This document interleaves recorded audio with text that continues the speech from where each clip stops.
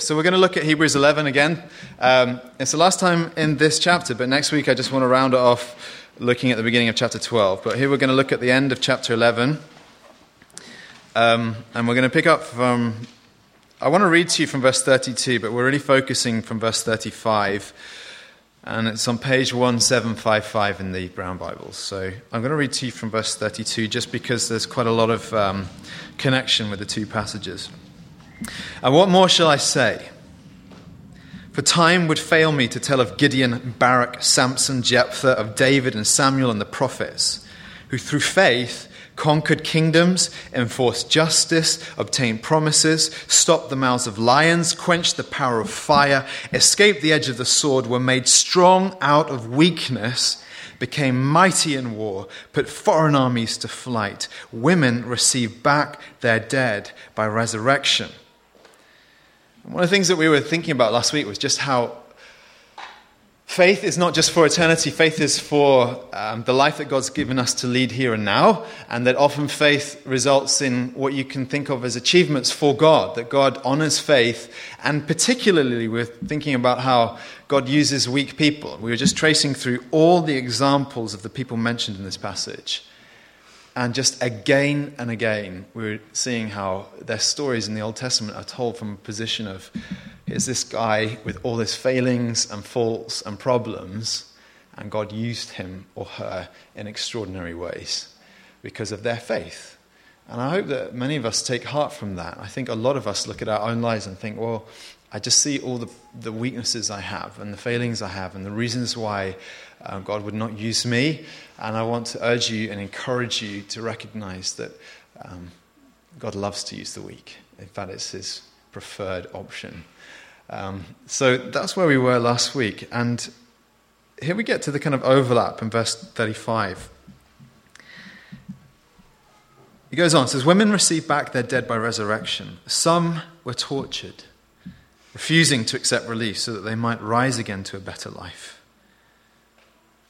Immediately there's a change of tone, isn't there? And suddenly we realize that he's dealing with a whole other kind of experience of the life of faith. If we only think about people who came from weakness to be used by God in profound ways, it's a very incomplete picture of the life of faith that's being described here in Hebrews 11 and throughout the Bible. And suddenly this tone just changes here. Some were tortured, refusing to accept release so that they might rise again to a better life. Others suffered mocking and flogging and even chains and imprisonment. They were stoned, they were sawn in two, they were killed with the sword, they went about in skins of sheep and goats, destitute, afflicted, mistreated, of whom the world was not worthy, wandering about in deserts and mountains and in dens and caves of the earth. And all these, though commended through their faith, did not receive what was promised, since God had provided something better for us, that apart from us, they should not be made perfect. It may be the case that you are experiencing hardships right now. I commented before how so often when you're just walking your way through passages of the Bible, it seems that you hit something that just resonates with so much relevance to what you're experiencing right now. And it's certainly been my experience walking through Hebrews 11 as we have. And it may be the case that you're experiencing stuff that you wouldn't choose, you wouldn't want to be into. And if you're not right now, you will in the future. Absolutely no question of it. And can I promise you escape from all those things? Well, no, I can't, because clearly these people didn't always escape the problems that were thrown at them. In fact, you've got to remember that's the very reason this book has been written, the book of Hebrews. And the reason why this chapter is describing the life of faith, because actually the people who were reading it were struggling.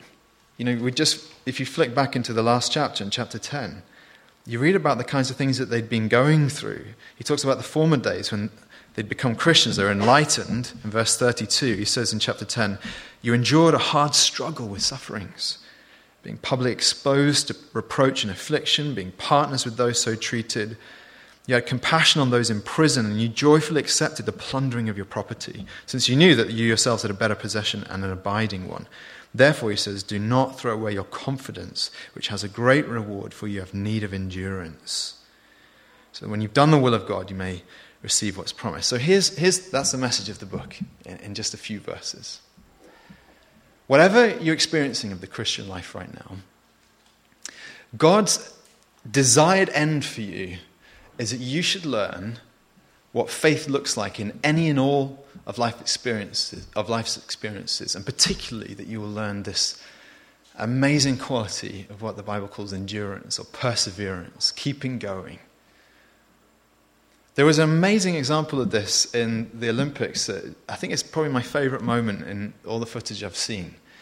The women's 5,000 meter heat. Probably some of you saw this. How in one of the races, there was a New Zealand lady called Nikki Hamblin who, I don't know what happened, but she stumbled and fell.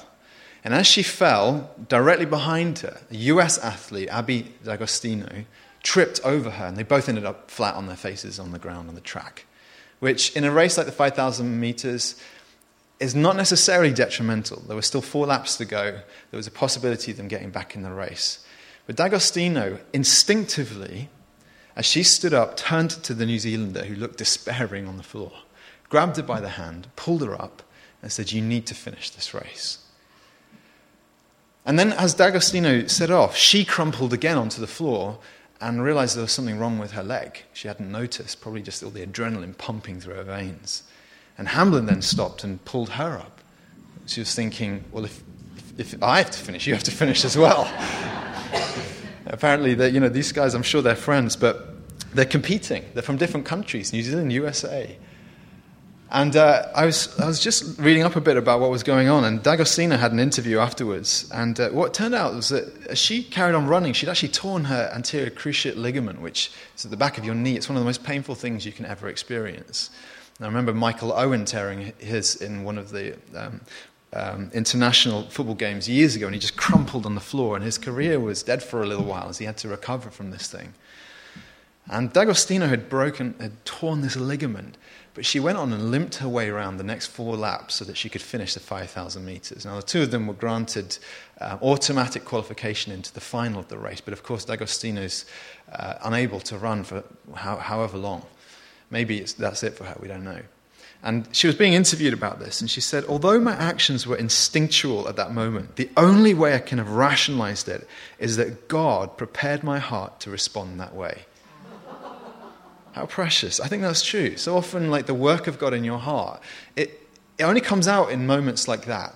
But it's obviously years of character formation that God's been working in her, that others go before you, even in competition. Not that she purposely let others go in front of her, but you know what I mean? Like there was that instinctive, I've got to help this girl who's just tripped up and tripped me up. And she says, this whole time here, God's made clear to me that my experience in Rio was going to be about more than my race performance. And as soon as Nikki got up, I knew that was it.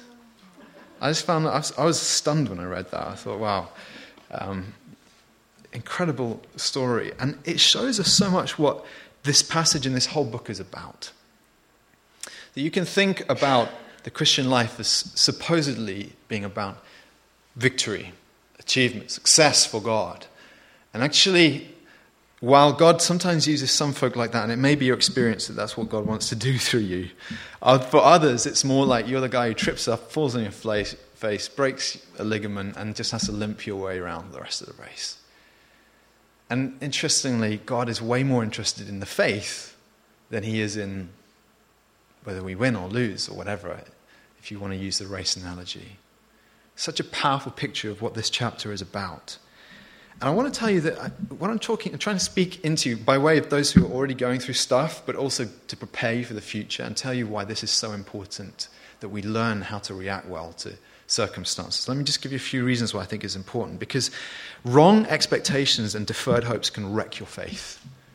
If you have no place or readiness for suffering that might hit you in the Christian life, whether on a small or great scale, if you don't have an expectation of that, it can wreck your faith. And that was a danger for these people that he was writing to, the Hebrews. Josh is just so keen to know what's coming next. Is it making funny noises? Can you all hear the funny noises coming through the mic? Okay, but that's my problem. I just keep bashing things and stuff like that. Sorry. So it's important to know this stuff, because the reality is if you're not aware that God allows you to experience things, then your faith can be shipwrecked in a moment.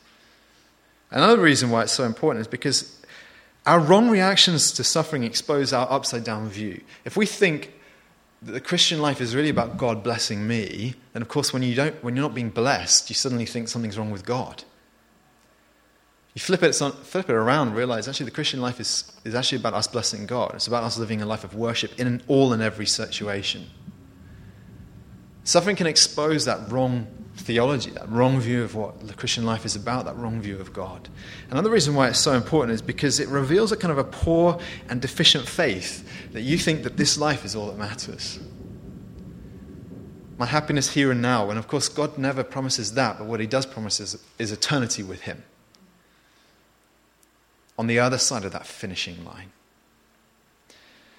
I want us to just move through this passage in a few minutes, but I want us to begin just by saying this big point up front, that you can react badly to suffering, and I want to describe some of the ways that Christians react badly to difficulties. Let me just describe for you 5 things that I'm sure one or more of them will resonate with us. One way that you can react badly is through self-pity. Sorry. Self-pity. So distracting, this thing, isn't it? Anyway, that's when you're experiencing something you wouldn't choose, and your first reaction is, why is this happening to me? Why is this happening to me? And I think this self-pity, it dawned on me not actually that long ago. I was late in understanding this, just how very dangerous it is to the Christian life. It's wrong theologically and also dangerous practically. I want to show you how. Just theologically, you've got to realize that from a Christian point of view, the Christian life never begins with your rights. We never begin from a point of view of understanding ourselves as worthy of better treatment or better experiences in life. We rather begin from the point of view of understanding our unworthiness, in which we can receive God's blessings with gratitude. So when we react with self-pity to the things that we're struggling with, it's obviously exposing that you think you deserve better. I don't want to be harsh about this, but the Bible doesn't say that about you. God gives us stuff from his grace, from his mercy, from his kindness. But we never start with our rights. But think about this practically. Hasn't it been your experience? It's certainly been mine. That when you allow space for self-pity in your heart, it becomes the mother of all other kinds of sins. When you indulge self-pity, feeling sorry for yourself, woe is me, it becomes a mother from which you give birth to other kinds of sins, ways of comforting yourself and finding, if God isn't going to bless me or help me right now, I'm going to find my blessing and my help from some other place, some other quarter. Self-pity is one way we can react. Here's a second. We can react to bad stuff with anger and even bitterness towards God. When you are struggling in life, it may be the case that you don't feel God's love. I mean in that experiential or gut level way. You may not feel his love. And when we don't feel God's love, because we are these beings who are not just minds, we're not just brains on sticks, we actually are whole beings with emotions and all the turmoil that goes on in our souls and our spirits. We can feel something of a rejection and abandonment, and that feeling of being unloved can so easily turn into resentment and even into anger. You see this tension bubbling away through so many of the Psalms. One moment the psalmist raising up the hand, asking why, before realizing before God, something about God's grace or his goodness or our right response of gratitude that kind of resolves it in the spirit. But this is not uncommon for people. To respond to difficult things by raising up the hand and saying, why? I'm feeling angry towards God. Now, you think about the example of Job. How God allowed Job to experience the worst kinds of situations. How his children were killed and his property was destroyed and everything in his life was taken away. And what did his wife say to him? She says to him, curse God and die. I think that was probably a very tempting thing for Job to do. He refuses, but it's tempting because in that moment, who experientially was Job's worst enemy. It's God. God is against me. God has done this to me. Curse God and die, she says. It's an example of the way that you can react with anger and bitterness towards God when you don't understand what's going on. Remember, though, in Romans 8, when Paul says things like this, if God is for us, who can be against us? And he goes on and says that nothing can separate us from the love of Christ. Wonderful, amazing words, but you realize, of course, that it's set against the backdrop of suffering. He says, shall tribulation or distress or persecution or famine or nakedness or danger or sword, can any of these things separate us from God's love? Of course, the answer he's driving you to is no, but the reason why he has to write it is because those are the times when you are most likely to think that God doesn't love you, or least likely to feel his love. He says none of that stuff can separate you from God's love. That's why he goes on and keeps listing all the things that can be against us and says nothing's able to separate us from the love of God in Christ Jesus our Lord. We can give way to self-pity, we can give way to anger and bitterness towards God. Here's a third thing. When things don't turn out as you wish, hopes deferred, suffering, hardship, whatever, you can give way to cynicism and unbelief. I think this is one of the reasons why so many Christians seem to lose their edge as they get older in the Christian life.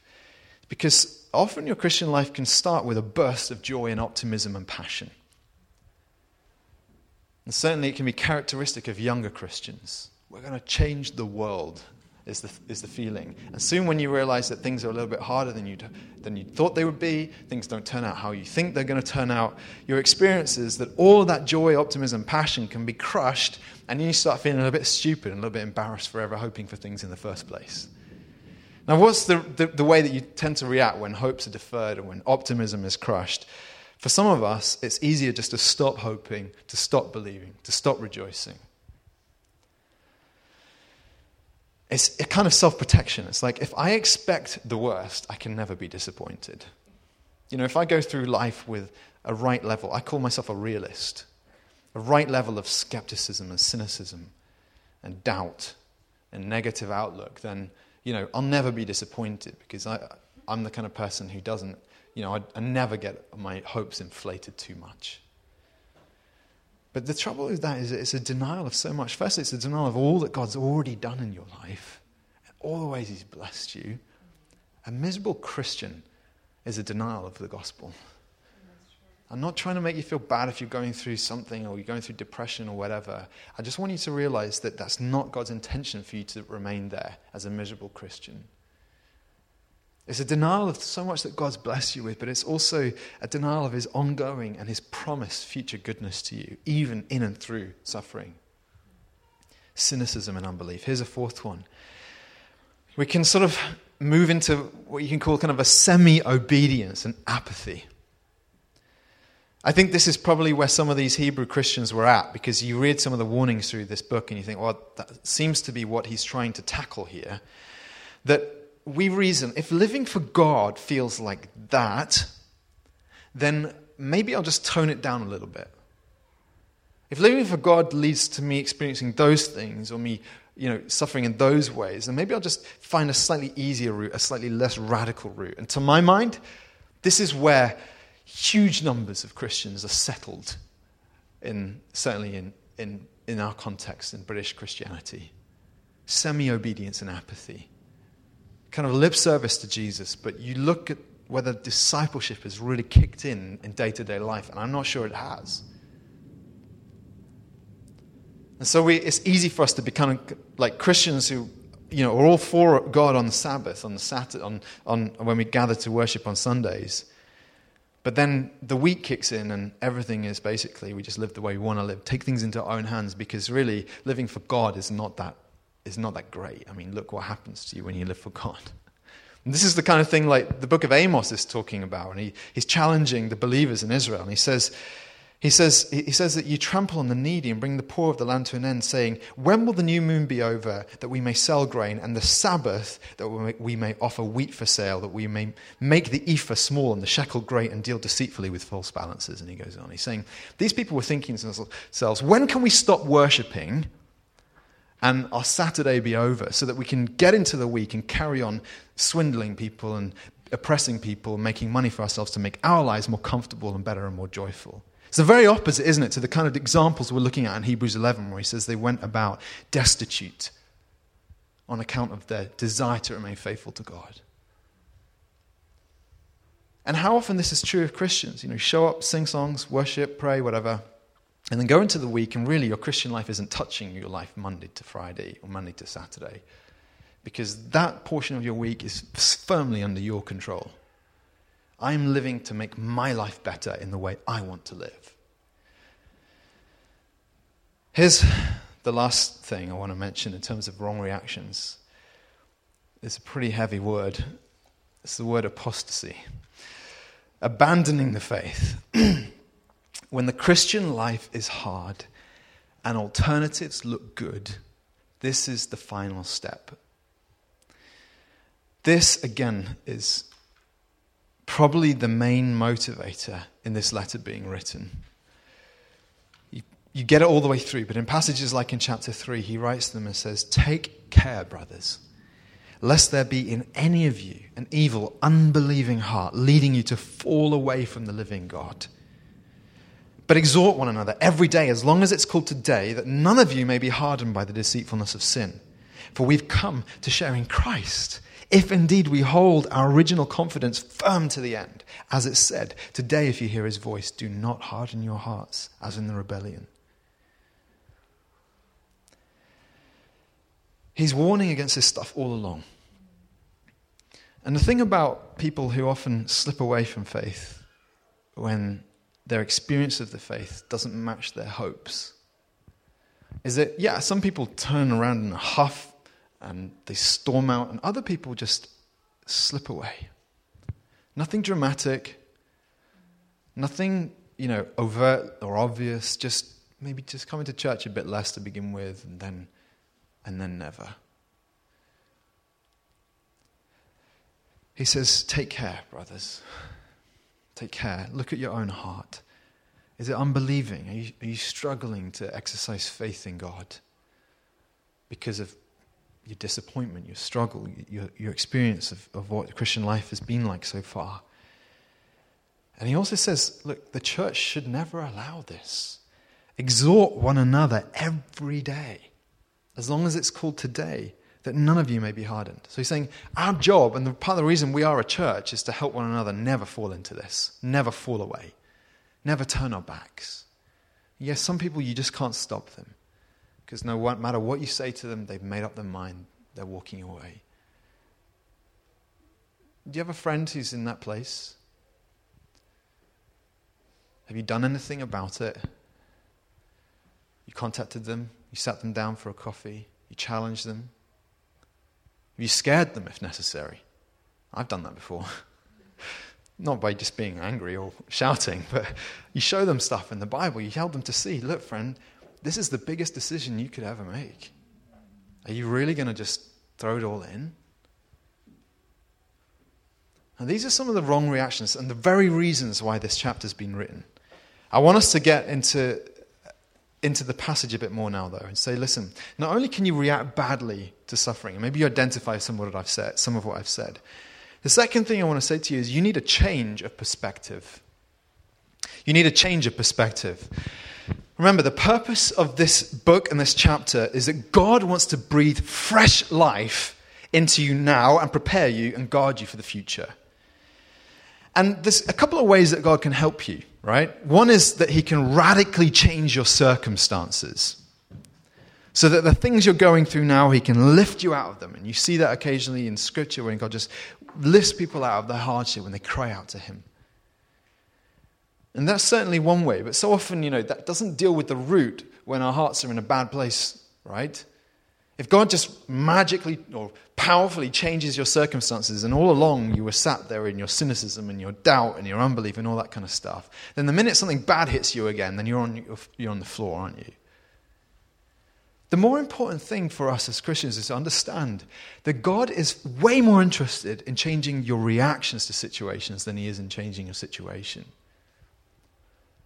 He wants to shape our heart response, to teach us what faith is like in any and all of life's circumstances.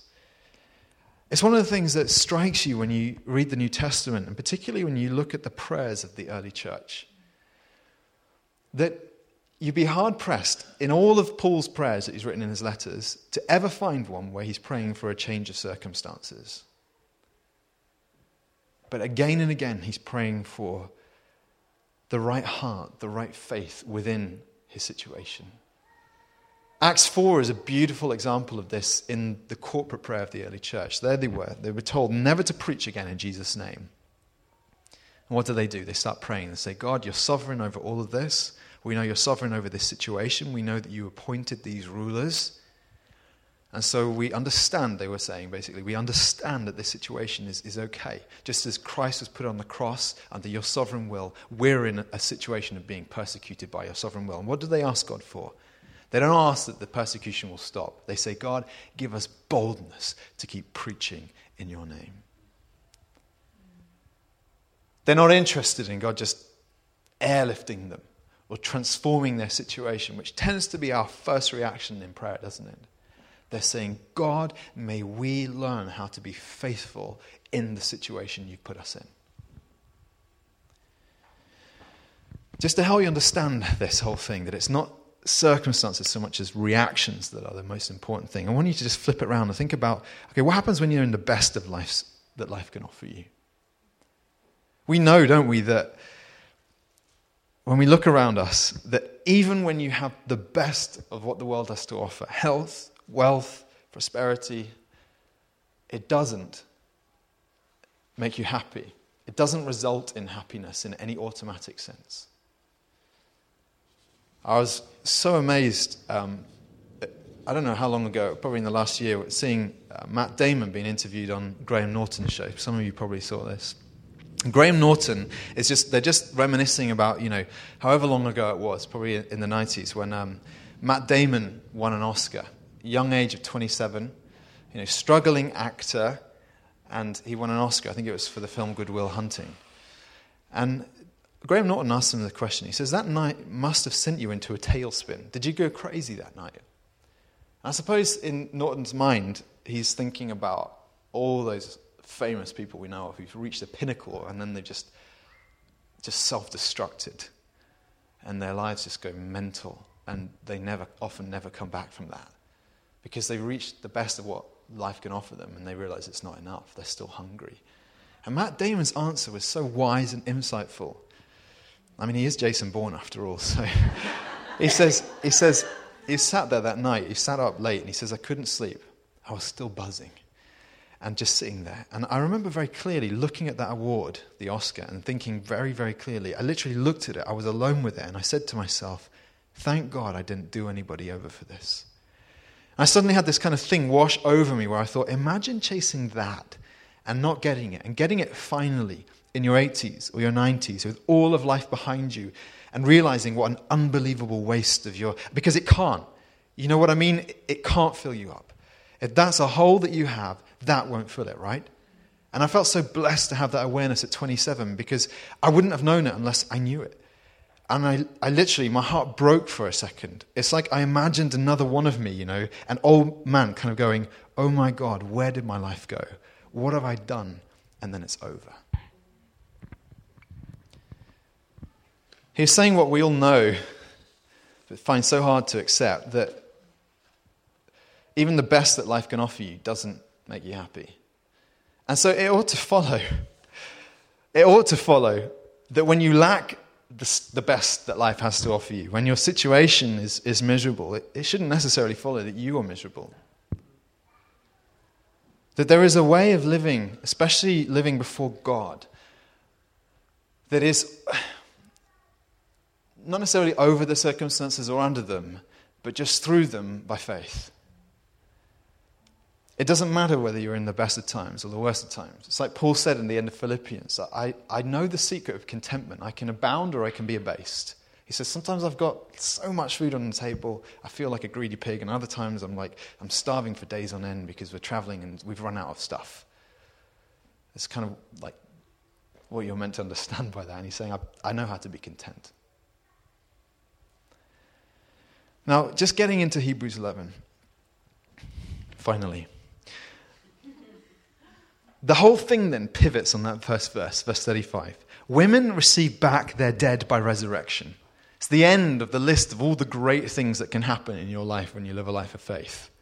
You know, conquering kingdoms and enforcing justice and obtaining promises. And it says, some were tortured, refusing to accept release, so they might rise again to a better life.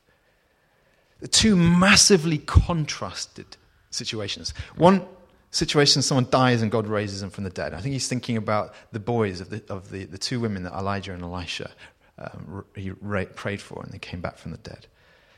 And then there's the worst situation, people being tortured. He's probably thinking about the Maccabees and the Maccabean revolts and how so many people suffered extraordinary torture in that period. And he's saying both of these are the experience of faith, so we need to do away with the simplistic view of what the Christian life looks like or ought to look like. And you see this perfect balance going on in this verse. We hope for victory. We hope for achievement. We hope for advancement in this life. We all want to live for God and we want to do something for Him, right? But our ultimate hope, he's saying, lies elsewhere. It's actually not so much about this life, it's about the next. This is what is captured so perfectly in the book of Philippians when Paul is languishing in prison. And he says, for me to live is Christ and to die is gain. If I'm to live in the flesh, think all the list of examples we've had above about doing great things for God. He says that means fruitful labor for me. Brilliant. Yet which I shall choose, I cannot tell. I'm hard-pressed between the two. My desire is to depart and be with Christ, for that is far better. Paul was not under the illusion that making his mark in this life was what this life was all about. He was not under the illusion that God had to give him his best life now. He was not a fool who thought that having happiness here and now is what it's all about. He's saying, yeah, if I carry on living, I can be fruitful to God and glorify Him that way. And if I die, I can go and be with Jesus and glorify Him for eternity.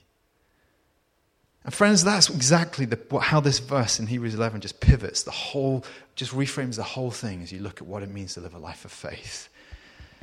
That basic perspective, an eternal one rather than a temporal one, means that you can keep the faith in all and any circumstances. So maybe God's going to give you a life that's like some of the great heroes of faith. And, we have no reason to rule that out.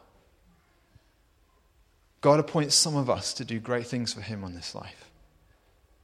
But maybe your life is going to be a little bit more resembling the rest of the stuff you see going on in this verse, in these verses.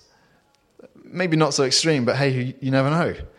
Maybe, suffering, mocking, flogging, and chains and imprisonment, and being stoned and sawn in two, and they're killed with the sword, and they went about in skins of sheep and goats, destitute, afflicted, mistreated, wandering about in deserts and mountains and in dens and caves of the earth.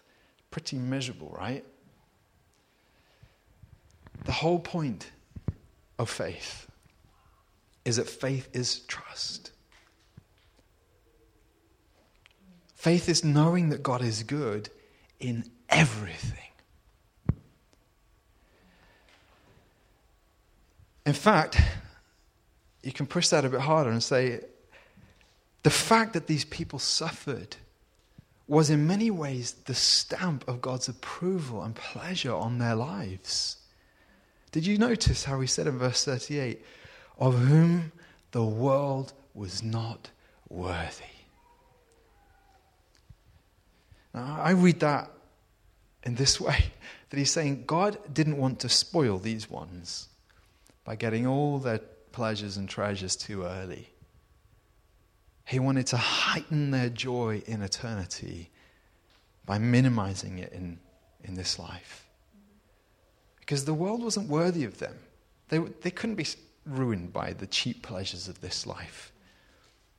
I don't want to minimize the goodness that God can lavish upon us in this life. That's not where I'm coming from at all. But, sometimes not everyone's experience is like that. And when you look at it through this lens of whom the world was not worthy and how they then received their commendation through faith, you realize, wow, God actually intends for some people to miss out on stuff here because he doesn't think that the world is worthy of them. They're special. Their faith is special. Maybe they're his best saints. I don't know. Don't waste your suffering. That's how John Piper puts it. I think that's what this passage is all about. Don't waste it. Use it as an opportunity to earn rewards in eternity and preach the goodness of God in and through any situation. Here's the last thing I want to say to you. We talked about how you can react badly to suffering, but also how you need to change your perspective. And here's the last thing I want to say. You need to understand, friends, your privileges. We know that all suffering is relative. One of my brothers, my older brother, is a consultant anaesthetist and has worked in accident and emergency situations most of his working time, just at death's door helping people, basically. And his wife, Emily, was often at home looking after 3 children, and sometimes over the weekends and when he was at work and all that kind of stuff, and often would feel tempted to feel sorry for herself because, looking after kids is exhausting, especially when 3 of them, especially when it's my nieces and nephew. And they run riot, and she's tired out, and she's on the edge of breaking down in tears because it's like, I just need my husband around. Trouble is, James is the least sympathetic person I know because he gets home and she says to him, I've just had such a hard day and it's just been so tough. And he's like, I just worked for 24 hours and I just saved about 3 lives today. And blood gushing everywhere and all the rest of it. And you think your life is stressful? Well, think about me for a minute. Now, I'm just saying that not to make my brother look bad, though he does, doesn't he? But really to say to you, whatever difficulties we face, it's true that someone can always one-up you, right? And that's not necessarily a bad thing. Someone's always gone through worse. And it seems to me that all these heroes of faith are being listed here for that reason. To remind these Christians of the people who've gone before them and what they've gone through to get to this point. To carry the flame, to carry the torch, as it were, of what biblical faith is, to get it to you people. And he says in verse 39, all these, though commended through their faith, did not receive what was promised. Which is just a kick in the teeth, because what he's saying is, they suffered worse than you, and they had less light, less revelation, less understanding of God than you do. So they were worse off on 2 counts. Their experience of life was worse, and they didn't have all the privileges you have. And what is he talking about when he's talking about our privileges? He goes on in the next verse, since God had provided something better for us. He's talking about the Christians who are being written to in this letter and you and me, because we're in exactly the same boat. That apart from us, they should not be made perfect. Think of what he's saying. Whenever you're tempted to feel sorry for yourself, think of what he's saying here. God had provided something better for us. He's talking of Jesus. His teaching, the most radical, life-changing teaching, his example. We look at Jesus and we understand his compassion for the broken and the needy. And we're touched by it. We're thinking about the cross. Before he died on the cross, no one quite understood or grasped it. And now we live on the other side of this. And we know our sins are forever dealt with on the cross. That is the greatest privilege imaginable. He's talking about the resurrection. Are you afraid of dying? You needn't be, because Jesus rose from the dead. So you're going to as well. You think people on the other side of the resurrection understood that as clearly as we can now? He's talking about the Holy Spirit being poured out upon us. Have you enjoyed intimacy with God because the Spirit lives in you? power to change. Friends, the gift of the Holy Spirit is a New Testament thing that we as the church have the great privilege of, which these people did not in the same way. He's talking about the church itself, that you have been brought into a family when you're from disparate and separated people groups all around the world, and God's brought us together into one new family, and we worship together, and we encourage one another, and we love each other, and we uphold one another. He's talking about God's grace. I think people under the Old Testament understood something of God's grace, but not to the degree that we do. Certainly not all of them. Do you know all of my sins are dealt with at the cross? Even the sin of my unbelief and my misery right now. He's talking about freedom from the law. That burden that crushes those under it. Lifted off us when Jesus lived the life that we were meant to live. He's talking about Jesus being our intercessor right now at the right hand of God.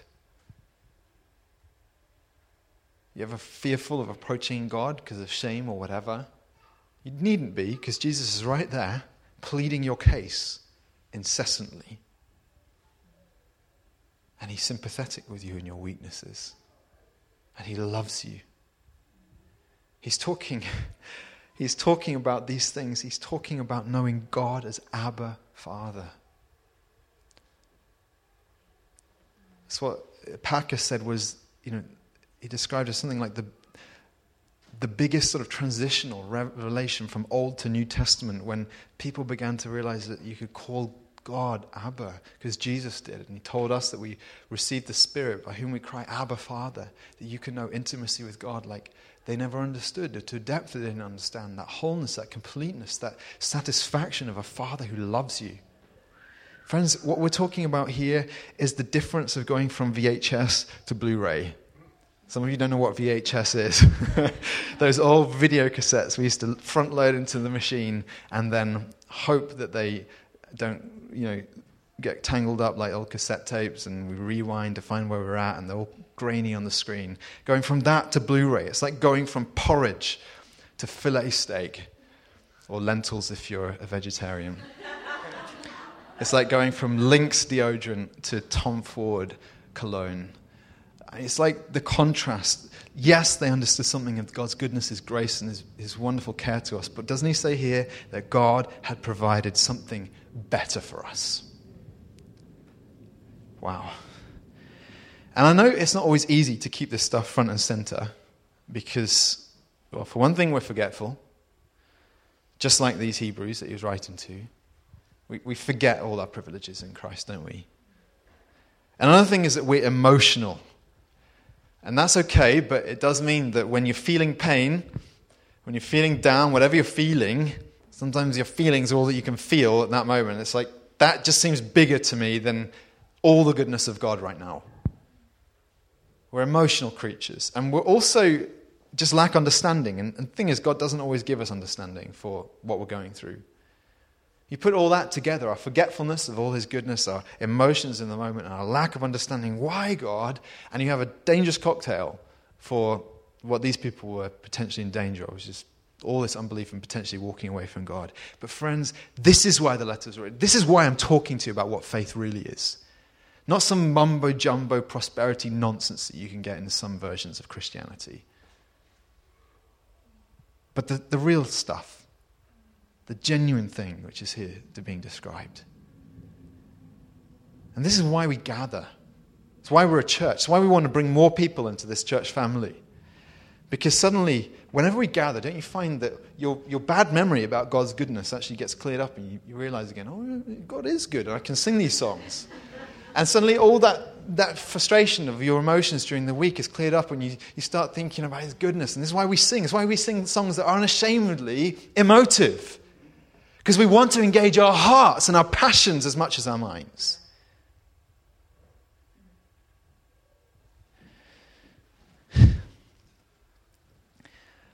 Let me close off.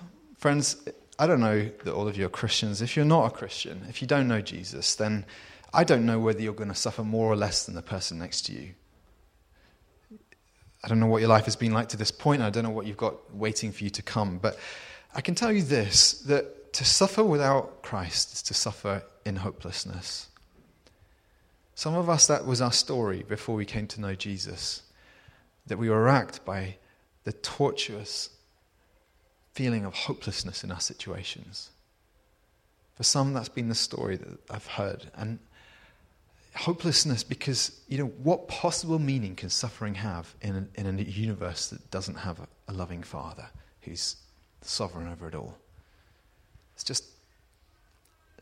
just a nothing. It makes you feel miserable, but who cares? No one's there to care.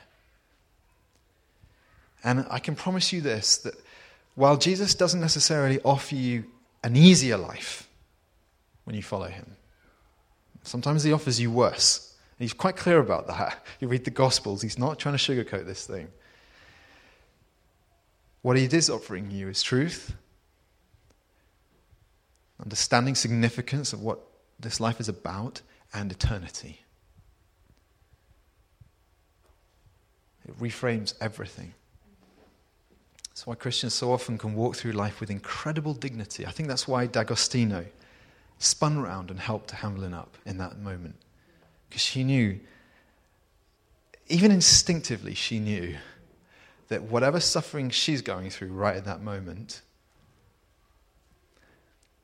living for God is more important. Her character is more important. Her faith is more important. Maybe you do know Christ. Maybe you do know Jesus. I want to encourage you to keep asking yourself this question. I hope you've been asking it even as we've been wrestling through this stuff. Is my life and my joy shaped by my circumstances or by my faith? Maybe there's stuff you need to repent of. The things I was naming earlier on, like self-pity or anger at God or cynicism or apathy, or even the temptation to just walk away, abandoning it all. And God's saying to you, he's getting a hold of you today, and he's saying, stop it. Listen and repent and come back to me. And maybe there's just things you just need to believe afresh. That apart from us, they should not be made perfect. Our God is saying that in all of this, God is perfecting you. We're going to have the amazing privilege of just considering the faith of Jesus next week. But right now I'm going to hand back to Danny, and we're going to take communion together and worship together. But maybe I can just pray with you before we do that.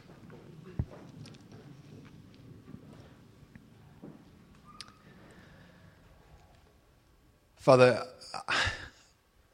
I want to confess on behalf of all of us here, Lord, that so often we are a little bit like petulant children whose emotions are more shaped by our present feeling of need and often anger or frustration or despair or whatever, Lord. And Lord, we want to say to you, Lord, that we're sorry that we don't trust you more.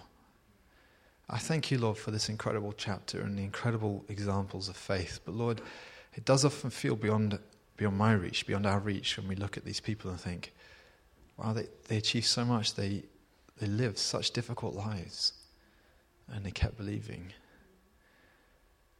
Lord, we come to you and just empty-handed say, Lord, we know that faith is a gift. Give us more faith, Lord. Give us the ability not to live airheaded, bubbly, sort of fake lives of joy, but to live the real thing. To know, Lord God, what it is to have dignity in the face of difficult situations. To know what it is to have firm trust in the living God when life is not as we would wish it to be. To know what it is to live a radical life, Lord, of deliberate and purposeful self-sacrifice and self-denial, so that we can, by faith, grow in our love for you. And may we as a church embody this more and more, Lord. That our lives, our reactions, our emotions, all that we are, would preach the goodness of God to a city that, frankly, doesn't know what hope is. I pray in Jesus' name, Lord. Amen. Amen.